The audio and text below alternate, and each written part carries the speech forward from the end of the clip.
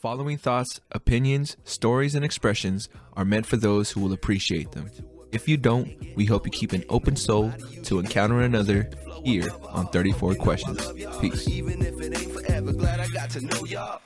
3, 2, 1. What's going on, folks? Welcome to 34 Questions. I'm your host, 34, and tonight I have a very special guest. Ashley Langham is in the building. How you doing tonight, Ashley? Yeah, I'm good, thanks. How are you? Doing great. Want to thank you again for stopping by. Definitely appreciate your time and your openness to share your story.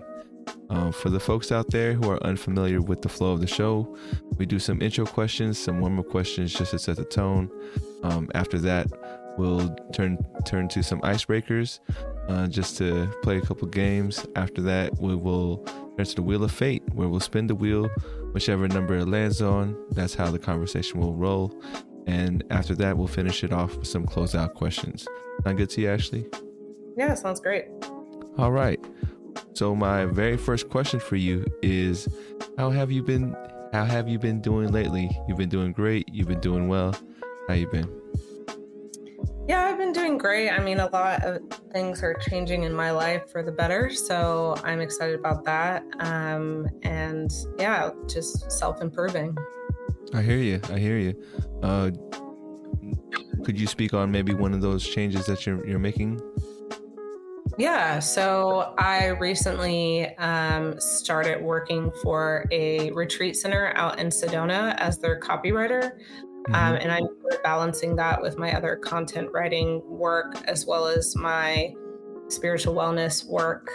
So a lot is going on, but all good things. I got you. Congratulations on the new job. Thank you. I've definitely taken that step many times in my life. So hopefully, you feel at home and are able to, further your career. Yeah, definitely. What were you doing before this, if you don't mind me asking? So I was mainly just doing sort of client work, working for a marketing agency as their contract freelance writers. And I was a yoga instructor, and I was still doing sort of spiritual wellness, energy healing, and tarot reading. And now I'm more busy with this new job as well. Gotcha. So it's not like you've stopped all those other things. It's just you've added this new job into that. Yeah, I have stopped for the time being teaching yoga right now because I'm kind of looking at moving. So once I get to my new place, then I can think about teaching yoga again. For sure. My second question for you in the warm-up is, what would you like the audience to know about you? Just that I am a content writer and spiritual wellness healer, and I really truly believe in oneness, the connectivity between the mind, the body, and the soul in everything I do with my work and my spiritual wellness. I literally had such a change. Like, I used to be a compliance officer for an investment bank, and I did that for 5 years, and I was living overseas in Europe and also in Sydney, Australia. But I have come home to America for the time being and completely changed my life. And I truly believe that you can live a life of your desires.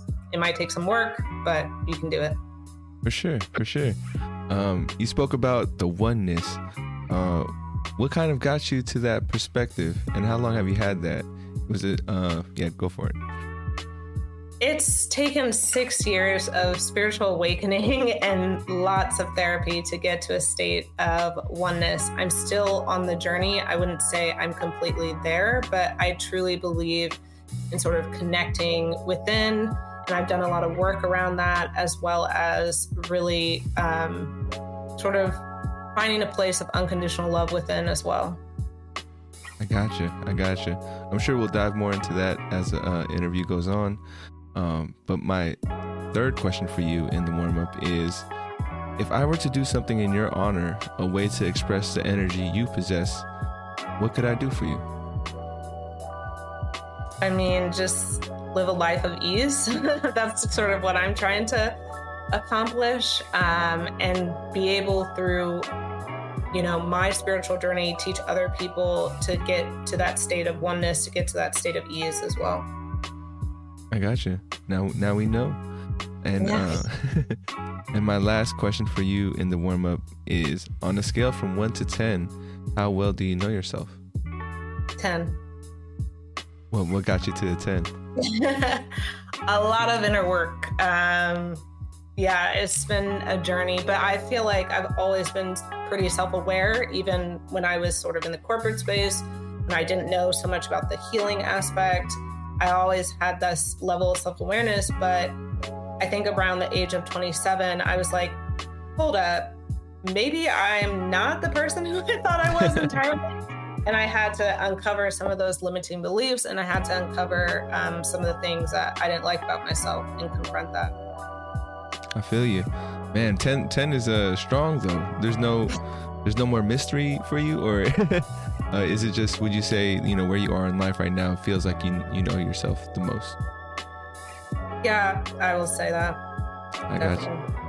What would you say is your favorite thing about your personality? I have several, but my honesty, honesty with myself, honesty with other people, I really admire. And would you say you were born with that, or was that something you grew into? Oh, I was born with that. I was so honest as a kid that I remember at the age of 5, I was asking this lady, like, I don't want to fat shame now. I know this now. Like, I asked this lady, like, are you pregnant? And my parents had to be like, girl, she's just a little bit bigger, So I've always had that, even for better or for worse, but I've always been honest. I got you. I'm always, I admire folks who can be honest. I think for me, I'm a nice guy, or I think I'm a nice guy. So I end up tiptoeing a lot around, moments where I think the truth needs to be said, or someone who, like me, who struggles with that, what kind of advice could you give me for, just maybe being able to speak my mind and tell my truth about, either a situation or conflict?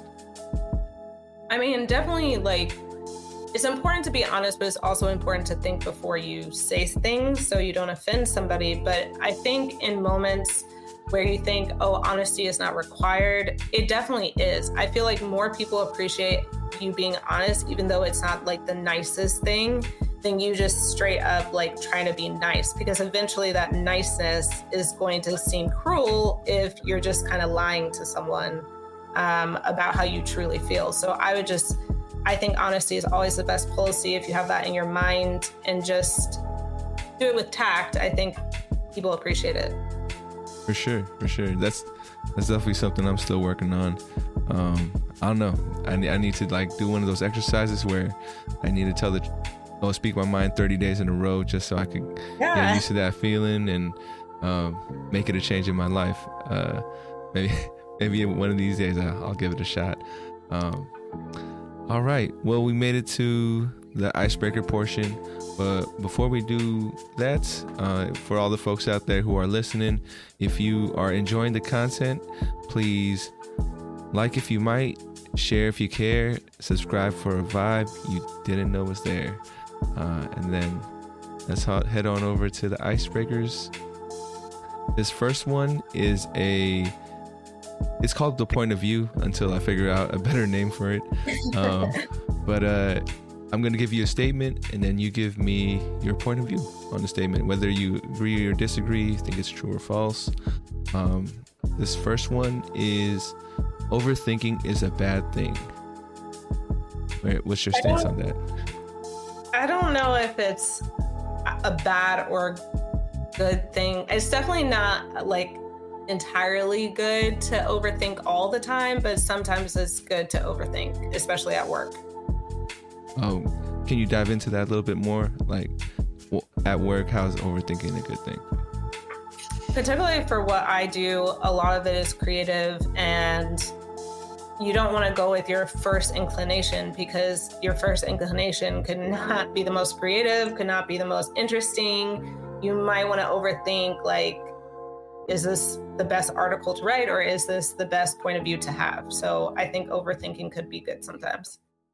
For sure. And on the flip side, how do you think it can be hurtful to be overthinking? It can lead to anxiety. You're overthinking too much. You can't even take an action. Yeah, I feel you on that. I think that's how it normally comes up in my life. I consider myself an overthinker, and it takes me a long time to get get started on things and projects. And you know, for me, I had to get over that fact of like, I can't make everything perfect. You know, I just have to give it a shot, see where it goes, and, you know, do better the next time. But I know a lot of, at least in the past for me, that's what would hold me back, is I create something and I don't want to share it because I keep telling myself it can be better and better, you know, and that's how overthinking for me has been a bad thing. But I am on the team of embracing it for myself. Yeah. And my second statement for you is, it's better to ask for forgiveness than permission. Sometimes. Sometimes you need permission. You haven't even gotten to the forgiveness portion. So like sometimes it's good to, you know, ask for permission, whether, you know, you can give your point of view, or you can talk to someone about something, or you can do something with someone else, you know, so that's important. But yeah, forgiveness is also a very important thing as well to have and to hold. I got you. And, you know, for you, you don't have to get into too many specifics, but when do you feel like it's better to risk at just going for the forgiveness rather than asking for permission?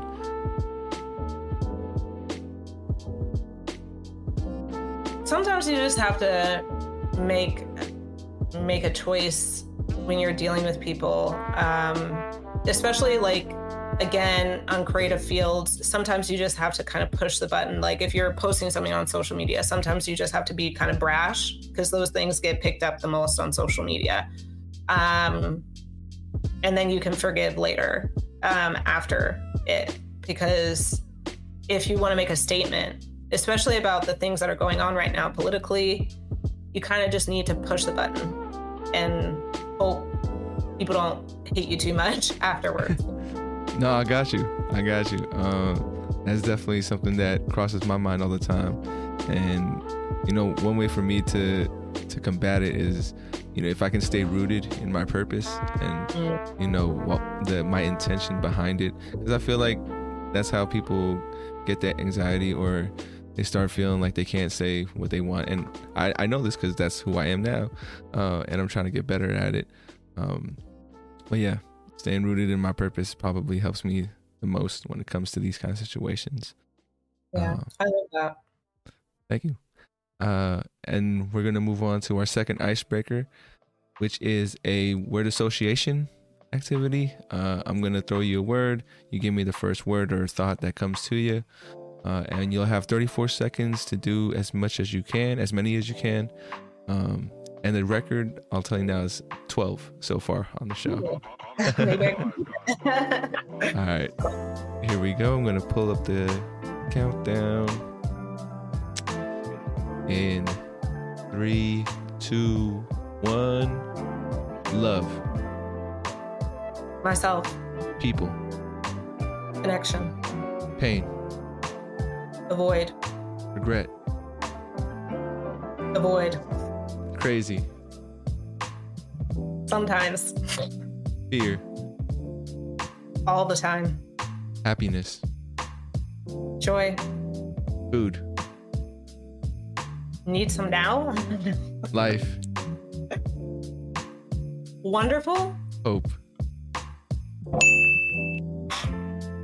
Ooh. What was that last one for hope?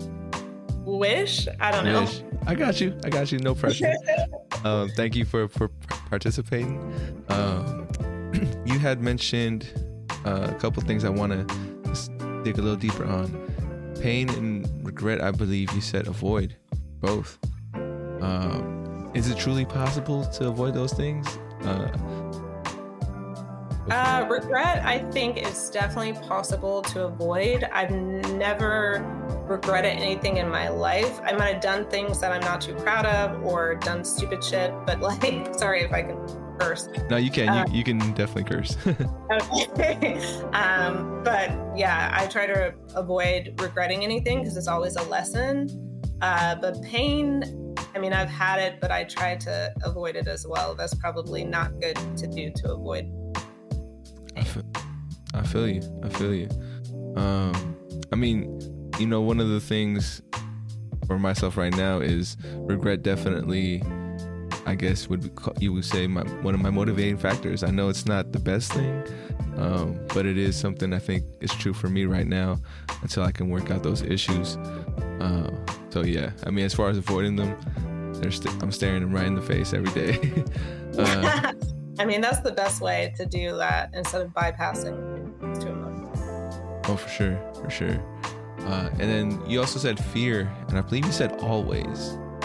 Well, what did you mean by that? I have anxiety. I struggle with anxiety, and I think fear kind of has always kind of ruled my life. It has made decisions for me to be safe. That's why I kind of went into banking, and then I feared becoming an entrepreneur. I feared working for myself, but that kind of drove me as well. So fear is a constant, but it also is a huge motivator for me. I kind of want to switch that right now and focus on love being a huge motivator, but I can't deny that fear is a huge motivator for me. I got you. I mean, I think all the I don't want to call them negative, but that set of emotions of, you know, fear, regret are big motivators in everyone's lives. And it's interesting how as much as we try to let go or forget, it seems to always be around, or it follows us, you know. Yeah.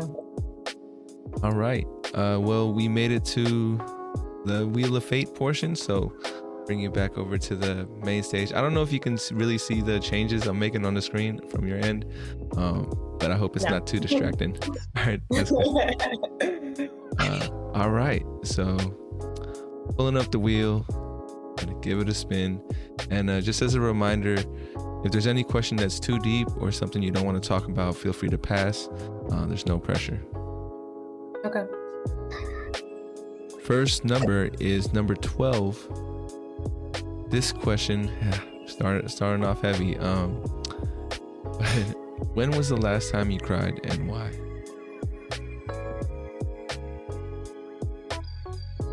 Last time I cried, I probably cried last week, to be honest. I don't remember why. It's probably something that I was trying to like uncover on a spiritual level. I got you. Is it easy for you to cry, or is it something you fight back against? I used to have a lot of trouble crying, particularly in front of people, because I thought it was weak, because I had a terrible upbringing with one of my parents who told me it was weak to cry in front of people. But now I don't mind it. I cry all the time. I got you. Oh, I do remember why I cried. I cried because I was watching Stranger Things, the finale. Oh, I got you. Was it like a noteworthy moment that made you cry, or? I think someone died in there. Okay, no spoilers. Yeah. I got you. Actually, I was gonna ask if you had any soft spots for that, like in media. I know for me, movies guaranteed to make me cry if it's, you know, one of those kind of movies. And I still have a hard time crying today, just because I don't know. I feel like the faces that I make when I'm crying, it would make me laugh if I saw myself crying, which is kind of bad to say, because then it really discourages me from doing it. But Yeah. if someone was going to take a picture of me while I'm crying, that would make me crack up, I think.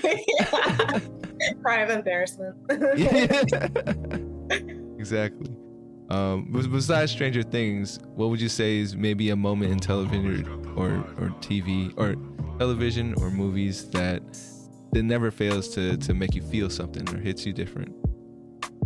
I think when men cry in television, it really makes me cry because men don't often get portrayed to show emotion. So when they do show emotion, which is kind of patriarchal in a way, because it's like, oh, it's meaningful when a man cries, not meaningful when a woman cries because she's always crying. But unfortunately, I have probably have a little bit of internalized patriarchy, so it makes me cry. I got you. I mean, I think for me, it's any moment where like any crying in a movie probably makes me cry, whether it's man, woman, or child. But as far as seeing a man cry, man, I've only seen my father cry like a couple times in my life, and I know that made me instantly cry because you just don't never see it, right? And it's bananas because I don't know, like for me, they try so hard to be strong all the time, especially to their kids. And yeah, seeing them be vulnerable, it's like, oh shit, like, you know. And I think it's a great bonding moment for any child and parent if they have that kind of moment. But yeah, for sure. Sorry, I'm getting all swept up into it. No, I totally agree. Like, I've seen my mom cry maybe a couple of times, and I think it's just her generation. Like, they didn't really show weakness, or not even weakness, vulnerability. And when I see her cry, I'm like instantly sad because I know something's really wrong that's making her sad. I got you. And then, so you mentioned like your mom, that was your mom's generation. How about our generation and the future generations? Do you see a little change in that as far as their openness to being vulnerable, or is it pretty staying the same pretty much? I think our generation has changed a lot. I know one of my girlfriends, she has 4 kids, and tells me what she does with her kids to be open and be more vulnerable and to talk through things with her kids.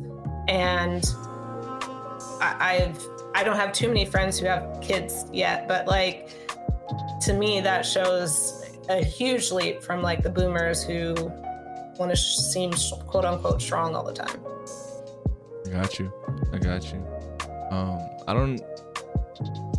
When it first came to like opening up and talking about feelings, I don't think I ever had that talk with my parents or any adults. For you, was there any kind of guidance, or maybe doesn't necessarily have to be your parents, but maybe a teacher or something that kind of gave you this idea of being, with the oneness? I think several teachers. I mean, like theta healing teachers, therapy has kind of, because I had an existential therapist, which was kind of cool, have really opened me up to a state of oneness. But my parents don't believe in any of that. They're very wrapped in polarity. Which is like good versus bad kind of things. They're very, I would say my mom's a little bit more spiritual, so she kind of follows like Taoism a little bit, maybe Zen Buddhism, but she's not fully integrated in that. So I think when I talk to her, she's kind of like, it kind of goes over her head a little bit, but she understands some of what I'm talking about, or, can resonate with some of it, but it's mainly my healer friends or healer practitioners that I work with, or even therapists. I got you. You mentioned existential therapist. I'm kind of curious what that means because I don't think I've ever heard that before. She was amazing. Like, she really made me think that I have a bigger purpose in this world, so I should stop kind of worrying about the day-to-day worries, because I had such bad anxiety that I was just struggling to cope with regular life. So she kind of brought existentialism. One of the best books she recommended was Viktor Frankl's Man's Search for Meaning, who is an existential psychologist who was going through the Holocaust. And he thought, my purpose is not being a prisoner of war. My purpose is to be a therapist. So I need to look at the bigger picture and stop looking at the day-to-day in this labor camp, he was in Auschwitz. So from that, like reading that book and working with her kind of changed my life. I got you. I think a good 20% of my life is about existentialism as far as thinking about it and wondering, why we're here and what's the meaning behind all this. In your own words, maybe it's, just for yourself, but why are we here in your mind? I think to love and to connect as human beings and to work together as a collective to better our fate on this earth. And do you think that that's achievable as far as, having everybody on the same page, or at least giving more love than hate? I think it is. I think I see a lot, like all of my friends, I see a lot of people moving into this belief that we need to work together as a collective, that we need to bring more love than hate into this world. Now, we do have, everything on the news and the media that's telling everyone to be divisive, to hate one another because of arbitrary identity factors. But I think like millennials, definitely Gen Z, a lot more of us are looking at, okay, how do we bring more love? And a lot more of us are working and having higher purposes within the collective. And I think it is achievable. I just think we haven't done it yet. And so people are like, oh, well, we are not going to do it. But it's like, we haven't landed on the moon, back in like 300 BC, but we did it in 1969. So it's capable to evolve as human beings. So if we all can focus on evolution, then I think it's achievable. I got you. Yeah, just because it hasn't been done doesn't mean it's not possible, right? Yeah. I feel you. I mean, I think there is that change in society that's happening.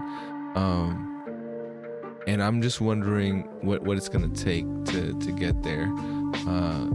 Like, we don't need to get into politics, but for me, that's one of those things where if it's going to change, it's going to need this mass movement from the people, right? It's not going to take the leaders that are in office, but it's going to come from us. I'm excited to see what that leads us into, and I hope we see it in our lifetimes. Sometimes I think changes like this is going to take a lot longer than we think or hope for. So fingers crossed. Hopefully we get to see this. But I think it's going to start with people, like yourself, that are planting the seeds, and hopefully kids could just be like people 10 years younger than us, picking it up, and then the next 10 picking it up afterwards. Would you say you believe that, or I'm not going to put words in your mouth, but do you think people are ultimately good? I've struggled with this question because originally when I was younger, I thought people were ultimately good. And then I hit adulthood and had to live overseas on my own, and it was like, damn, these people suck. But then now I'm back to, I think people are ultimately thinking of their best interests at heart. Now, I wouldn't necessarily call them selfish, but it is, I guess, self-preservating. And I think if we took out all the noise of isms and schisms, I think people have more in common than not. And they are, if you talk to them where they are, they're more willing to do the right thing. Like, I don't think we are a bunch of like robbers and killers and everything like that. I think people genuinely want to do the right thing. So does that make them inherently good? I guess so. I think that just makes them inherently who they are. I don't want to say good versus bad. They just are who they are. So you have to connect to people where they are so that we can bring more good into this world. I hear you. And no, I'm with you too. I definitely stand on that, on the hill of the good and evil part. I'm definitely starting to stay away from defining things in that way, right? Because there's a lot of different ways you can look at the situation, look at a person, look at their actions. So it's like, when people steal, if they're providing for other people, it's like, I think that's a good thing. Right? Or if they're starving, they kind of need to steal some food. Yeah, like why do they have to steal in the first place? Like, we need to be reflecting on kind of on that side of things. All right, we're gonna give the wheel another spin. Here we go. Number 14. This question is, how could you be kinder to yourself? I think I'm a bit of a perfectionist, and I'm working at not being so negative in my self-talk.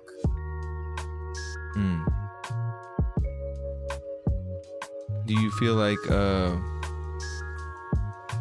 I know for myself, the negative talk can get me in a dark place, like 0 to 100, right?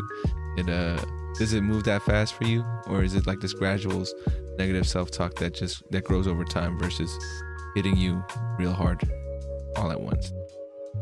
I think it's gradual. I don't think like it goes from you're doing fine, I hate you kind of thing, but it's more like, oh man, you're stupid for this. You know, I don't need to say that about myself, even if I make a mistake. I gotcha. In the same kind of realm, you know, how have you been your best friend? I have a extreme level of dedication to self-growth, and I think that has really helped me be the best version of myself, that I'm always, you know, my best advocate. Even when I've been in very, very dark places, I've always been like, okay, Ashley, you can sit in this for 2 days. I'll even give you 3, but we need to get back to where we need to get. And I give myself the time to like kind of figure my shit out, and then like come back to, okay, we have to improve. We have to get things together. Which I think is the greatest motivator for me. I got you. Would you say, so what do you think of my I guess my personal priority in life? And, you know, if I was going to be selfish and selfless at the same time, I try to do everything in this idea of balance. That, you know, whether like good or bad, I think everything's going to happen in balance. So for you, 1, do you feel like you're in balance now? And 2, how do you maintain that balance? I think I'm more in balance, more in what I call homeostasis, which is like just neutrality. I think when I'm in neutrality, I am balanced. How I get to that is I meditate, I do yoga, I work out, I get sleep, you know, I eat well, like a lot of it. I take rest when I need rest, or I go out and have fun if that's what I need. I just give myself what I need in that moment. For sure. And has there ever been a time where you felt unbalanced, and what did that kind of look like for you? I mean, for 32 years of my life, and I'm 32 now, I've been out of balance. I'm just getting in balance, and that has taken a lot of work. But before, I was just not giving myself what I need. I listened to other people entirely to make a lot of my decisions, or I people please to make a lot of my decisions. Even now, I'm still kind of working through that and to kind of pull myself back from doing that. But yeah, putting other people's needs ahead of my own is this first thing to get me out of balance. Got you. And I'm 32 myself. As far as finding balance, I think it took me the same amount of time. I don't know what it is about our 30s, but you know, things change a lot. At least, you know, the chemicals in our brain, maybe, our development and growth as human beings. But for you, how are your 20s different from your 30s, if you don't mind me asking? Oh my God. Like heaps different. Oh my God. So my 20s, I spent most of my time outside the country. I'll probably do that again at some point. But it was really about prioritizing other people's needs ahead of my own. I mean, being with people that I had no business being with because they liked me rather than me assessing whether I even liked them. I drank heaps. I've stopped drinking, have stopped drinking for the last like almost a year now. And I just didn't have any like, I don't know, like I knew who I was, but I didn't know who I was. I think every 20-year-old thinks that like, oh, I know myself. But it's like, then you're uncovering parts and you're just like, oh shit, am I the asshole? Like, so yeah, it's totally changed. I got you. No, I mean, yeah, my 20s, deep contrast. There's still vices I haven't let go of, you could say. Still working on that. But yeah, it's something about like, you know, starting to take things more seriously. And I guess being more rooted, kind of knowing what I like versus what I dislike, and not being afraid to start saying no to the things I really don't want anything to do with. Congratulations on being able to, you know, swerve or curve the alcohol. I'm not a big drinker, but I always get swept up in some kind of peer pressure, some kind of you know, people tell me, oh, just take one, and then I end up kind of regretting it, just feeling, I don't know, it makes me feel hot, doesn't make me feel like enjoying my time. I end up falling asleep. But they always get me though. Excuse me for a second, I have to take this call that I just got. Yeah, no worries. All right, second.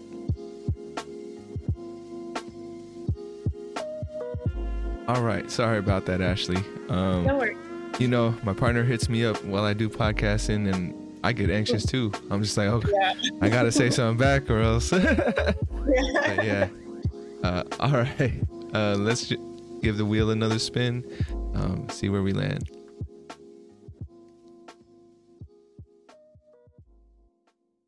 Number 32, I believe. Yep. This next question is, what is your proudest moment? I think very recently, the way my career is going, from what I said because I quit my job during the end of the pandemic, my corporate job during the end of the pandemic, and I was just like, I'm going to write and practice spirituality, and my focus is going to be on sort of diversity, equity, inclusion, spirituality, and how to bridge like inclusivity in both those spaces.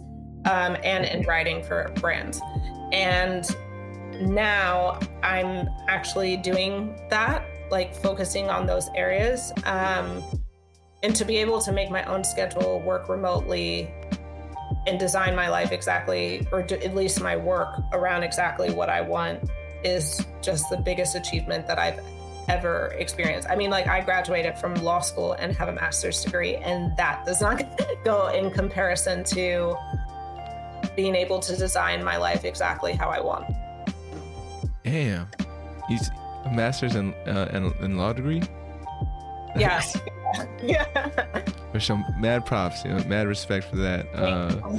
And but even more respect for being able to build this life that you know you visualize and you know are achieving for yourself. But for you, what does, I guess, you know, where do you want this to lead you to? Where you are now versus, I guess, you know, the next upcoming years. Where would you like to be at? Well, I would like to be back in Europe doing what I'm doing now, and living there full time.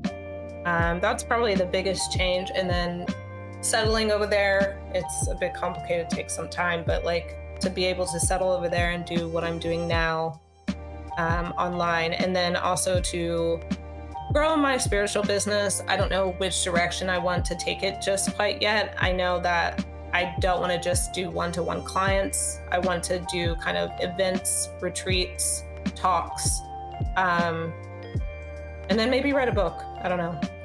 I got you. I mean, you got to shoot for the stars, right? And, yeah.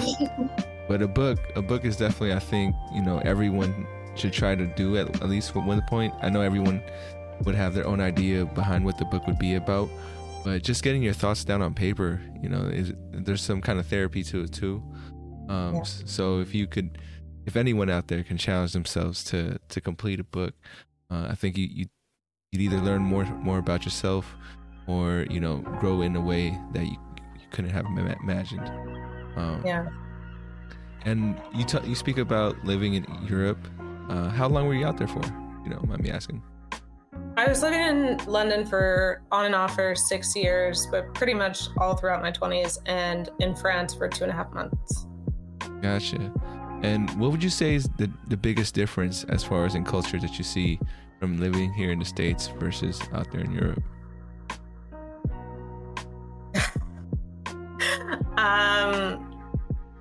Just living a life with the standard of living, like our quality of life. I think the United States, because it's hyper individualistic, is like, oh, if you work hard, you get, but the government doesn't really provide for people to like be supported. Whereas like the government provides for people to be supported in Europe. There's like a standard of living. And then of course you do work and you might get a better one. But there's a standard and quality of life that I don't see in the United States. I got you. Yeah, I mean, I wonder, well, I don't wonder, I think I know what led America to get into this hyper individualistic, mindset. But with your experiences in Europe, what was like maybe one thing, if you could pick out a specific thing that kind of just surprised you? And I was like, why don't we do that in America? Medical care. Was it easy for you when you got out there just to sign up and they kind of took care of you? Is that easy? It's not that easy for Americans, particularly in the UK. Like, you have to, well, I was sponsored with a job, so my work paid for my visa, which also paid for money to go towards the medical system there. Plus I had private health insurance, but the NHS, like, also as a student, I was out there too, because I went to law school out there, and that was pretty easy to sign up. Like, I was a student. Now I think they changed the rules where you have to contribute some money to the NHS, even with a student visa. But it's like £200 per year per your visa length. So say I was staying out there for 5 years, then it would be £1,000 with the visa, but like £1,000 for 5 years you can get surgery, you can break a leg, and you can get pregnant, and they will pay for it. It's pretty darn good. Plus you pay your taxes, but the tax rate is so small within your full taxes of what medical care is. They should just do that here. So it's £5,000 or £1,000 for 5 years? For 5 years for the length of the visa, that's what you have to contribute to it. But also you pay your taxes, and that a percentage of your taxes goes towards the NHS. No, but you're right though. I'd rather pay like a big upfront large sum in the beginning to cover me for years. Yeah. I know here in America it's they have that whole thing. I forgot what was the term for it, but we're very highly dependent on the job that we have to provide healthcare. And it's scary out there. I've had 17 jobs in like 10 years, actually. Oh, wow. So yeah, I've jumped around, and I felt the different insurances, like the ones that cover pretty good, the ones that are kind of on the cheaper end, and how much of a headache everything becomes if you don't have good insurance. It's like, do you even really want to help me? Like, and you still have to pay like a portion. Like if I broke a bone in the UK, I don't pay for any of that, not even the ambulance. Like it comes out of my taxes. Whereas here, like if you broke a bone, you're getting a bill. That sucks. Let me ask you this, Ashley. This is something I'm trying to speak into existence. And maybe, if there's any investors out there, we can make it happen. But since everyone, I think in America, can agree that it sucks to have to pay an ambulance, I think minimum $3,000 or $5,000 for a trip to the emergency room, I want to raise funds and be able to offer the ambulance service for free. I guess, maybe start in smaller cities and bring but I think since we can all agree that sucks, I can get the donations to make it happen and then just change the game with that. You think that can happen, or you think that's I'm dreaming too big there? No, I think that could definitely happen. I mean, you can make Uber for ambulances. No, an alternative, because the fact that if I get in an accident and I'm hesitant to call anyone for help because I know the first thing is an ambulance is gonna be there. I'm like, nah, don't even show up. Yeah. But yeah, so we'll see. Fingers crossed. If you're out there listening and like the idea, let's make it happen. Let's move on to the next spin.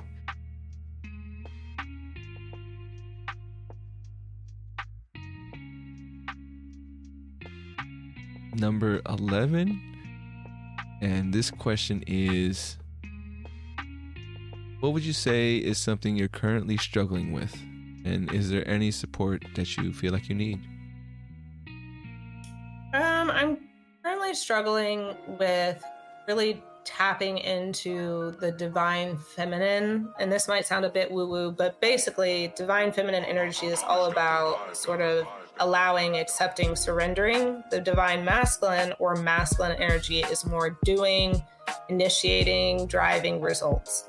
And I feel like I'm so used to driving results because I've been in a very masculine type of career in banking, that it feels weird when I'm going into a state of ease or surrendering or allowing things to take shape, which is great for manifesting. I think it's just supporting myself is by doing the actual thing that I'm trying to accomplish, which is, just allowing things to take shape. I tend to obsess about the future. So I've just been trying to meditate and not really think too much about and detaching and doing sort of detaching meditations so I can stop obsessing about the future and driving results for the future and just be in the here and now. I got you. Yeah, the idea of the divine feminine, what were the three things you said again? It was accepting, surrendering, and allowing. Gotcha. Sorry, I had to reflect on it. I had to chew on it a little bit more. I don't know what those three words might mean for me as I try to incorporate it into my life a little bit more. Because when you said the other one, the masculine, divine, is it divine masculine? Yeah, the getting results done or getting things, finding solutions and trying to fix things all the time, I think is my default, and that's all I've really been focused on in my life. So yeah, when I re-listen to this, probably gonna have more time to dive into it more. But for anyone that might be wanting to work on the divine feminine, what's a good thought process, would you say? Or where should I start? Start by grounding your energy. So by really connecting to Mother Earth. Either you can do that by simply walking outside, on green grass, barefoot, or you can just sit and cross-legged and feel your energy kind of root down into your root chakra or into the base of your spine and connect your body and feel your body connecting to wherever you're sitting, whether it's the floor or your bed or whatever. And just kind of allow your energy. Don't really think about too many things. Just sort of try to be in the here and now and be present and feel embodied, because the more that you're tapping into your body, particularly your heart, particularly the lower chakras, and by chakras, I mean energy points within the body, it's easier to connect to the divine feminine, because the divine feminine is all about being rather than doing. I got you. I haven't dove too much into the chakras, but I see it all the time. I guess I see it all the time on social media, right? they have the postings, and I don't know, I haven't exposed myself to that information yet, or really taken the time to ingest it. But for you, I guess, what's your most important, or which chakra do you feel like is the most important to focus on? If I might be saying the wrong thing, but is there a chakra that's most important to you? I think all of them really are important. The 7 main ones. But for me, I think because for so long I have not felt really embodied. I felt like I didn't really belong on this earth, because I was always trying to like leave. I think the root chakra is probably very important to me to feel stable. And the reason why I say that is because I grew up as a military brat, and I was moving around constantly, and that kind of made me feel displaced, because I've never felt like America was the country for me. And I was always constantly moving, even in the United States as a kid. So I was kind of like, I wasn't really here. I was like always like, okay, what's the next thing? What's the next place? So for me, the root chakra is important, and also my heart chakra, because I'm trying to be more emotionally driven, more heart opening, more focused on love. For sure. Just kind of curious. I didn't know about the, being in part of the military family, but how often or how many times have you moved in, like, maybe different places that you could just give me a number, if it's, 10s, 20s, or how many places have you been to? I've been to 4 places as a kid, but within those 4 places, we probably moved, well, definitely 2 of them, we moved 2 or 3 times within those places. Yeah. I mean, I don't know if you feel like that experience was unique, or at the time maybe feeling like this is a normal thing, but I can imagine it must have been tough to move so many times, and having to unroot, reroute, or maybe learn not to get rooted at all because you've done it too many times. It's definitely the latter. Like, I just learned to like kind of go with the flow. It was exciting. I love traveling, and it's still, part of my ethos now, but it's so disassociating and displacing when I was constantly like having to move, having to make new friends, having to go to new schools. I don't think I realized it as a kid, because I was like, oh, it's fun. Like, after 4 years, I'm going to leave anyway, so I don't care. But like now it's like, I don't know where my home is. And that's part of probably being a military brat. I hear you. In a very different experience, I think that similar emotions have come up for me. I was born in the Philippines, came out to America when I was about 4. But still, I think at a certain point in my mind, it was like, I'm not American enough to be American, and I'm not Filipino enough to be a Filipino, because if I'm there, they kind of see me as an outsider. And then here in America, I feel like I'm an outsider as well. So I've gotten to this point of view of like, I'm just a global citizen, I'm here on Earth with everybody else. But even that, I'm sure there's a lot of people who get turned off by that. They're like, global citizen, you don't even know any other language, you haven't lived in any other place.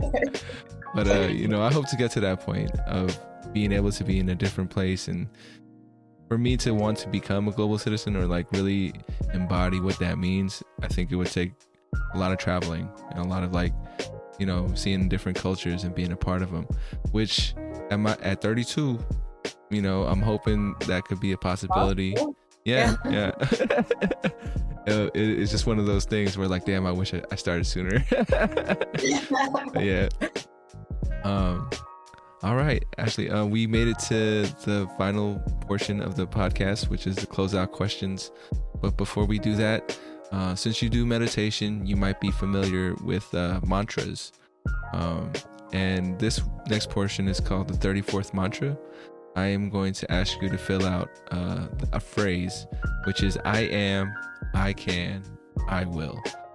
So you treat them as fill in the blanks, like I am blank, I can blank, I will blank. Let me know when you're ready. I'm going to change the screen to the portion, and you could shoot from there. Do you want me to like speak it out? Oh yeah. Let me know when you're ready, and then I gotta change the screen to the mantra screen. But, okay. Yeah, I'm ready. All right. Here we go.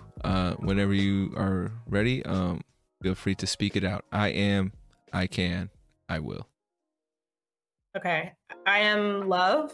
I can bring love into every aspect of my life. I will love myself. For sure. That's all it took. And if you ever need a reminder, now you have this little audio clip of yourself in your own words, reminding you what you can do, what you will do, and who you are. And made it to the closeout questions. This next question is going to be from my previous guest. Shout out to Devin. Devin's question for you is, if you could share a meal with a community or set of people that you don't understand that well, who would you want to have a meal with? So in my mind, I feel like he's getting at maybe a community that you don't always see eye to eye, but you're kind of curious to get to know who they are and what their thought process are. Yikes. I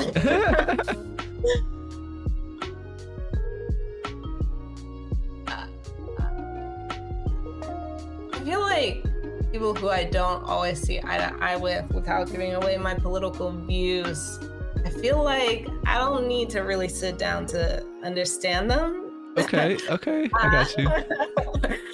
I feel like I get the message, but someone that I want to understand, I guess, like, I would love to sit down with maybe like a famous like quantum physicist, like Neil deGrasse Tyson. Okay, I got you. Well, can you give me a sample question of what's something you would try to ask him? In his view, using quantum physics, what is the meaning of the universe? I got you. I wonder what he would say. I wonder if he'd say in that way. He has a certain way of talking that makes me feel like he's always teaching. So that'd be a great little lesson. And I'd be curious if Neil deGrasse Tyson, if you're listening, we got a question for you here. But yeah. And my second to last question for you is, what would you like to ask the next guest that comes on to 34 questions? What does love mean to them? What does love mean to you? Sorry, just running it down. And I've been trying to get into the habit of answering this question. So, what does love mean to me? I think there's a lot to unpack there. But I think in its essence, love is that love is the thing that keeps you warm, you know? Like, I think even physically, when you're feeling cold, you think of the people that you love or things that you love, and it warms you inside. And it has, like, I don't know why or how it gives you that warm feeling, but, you know, that's what I think love is in a short way, in a nutshell, that I can explain at the end of my podcast. But I think I'm going to have to think of that more, and hopefully I'll have a better answer next time I have a guest that comes on. All right, Ashley, and my last question for you, the question that ties everything together, 100, 200, 300 years from now, your descendants are watching this video, what would you like to tell them? I hope I did my part to make the world a better place. Sure. I think, you know, now after all this, after this conversation, I think that you've done, you know, this is one piece of that part. And I hope that your descendants feel that energy from you, you know, whenever, wherever they listen to this. Any last things you'd like to add before we head out of here? No, that was great. I love the flow of everything, and the questions really made me think. So thank you so much for having me. No, thank you again for stopping by. I hope you're able to feel comfortable. I know for me, it's always nervous too when I meet people for the first time on the show. So just thank you for sharing your energy with me, being open to my questions, and participating in every little thing I threw at you. So thank you again, Ashley. Appreciate it. And thank you to the folks out there as well. If you are listening on Spotify or Apple Podcasts, or even tuning into the video version, even though there's no video of Ashley, it will be available there as well. Thank you for checking it out. Remember to reach forward. As always, much love, and we'll catch you guys next time on 34 Questions. Peace. And before you go, phase out from there.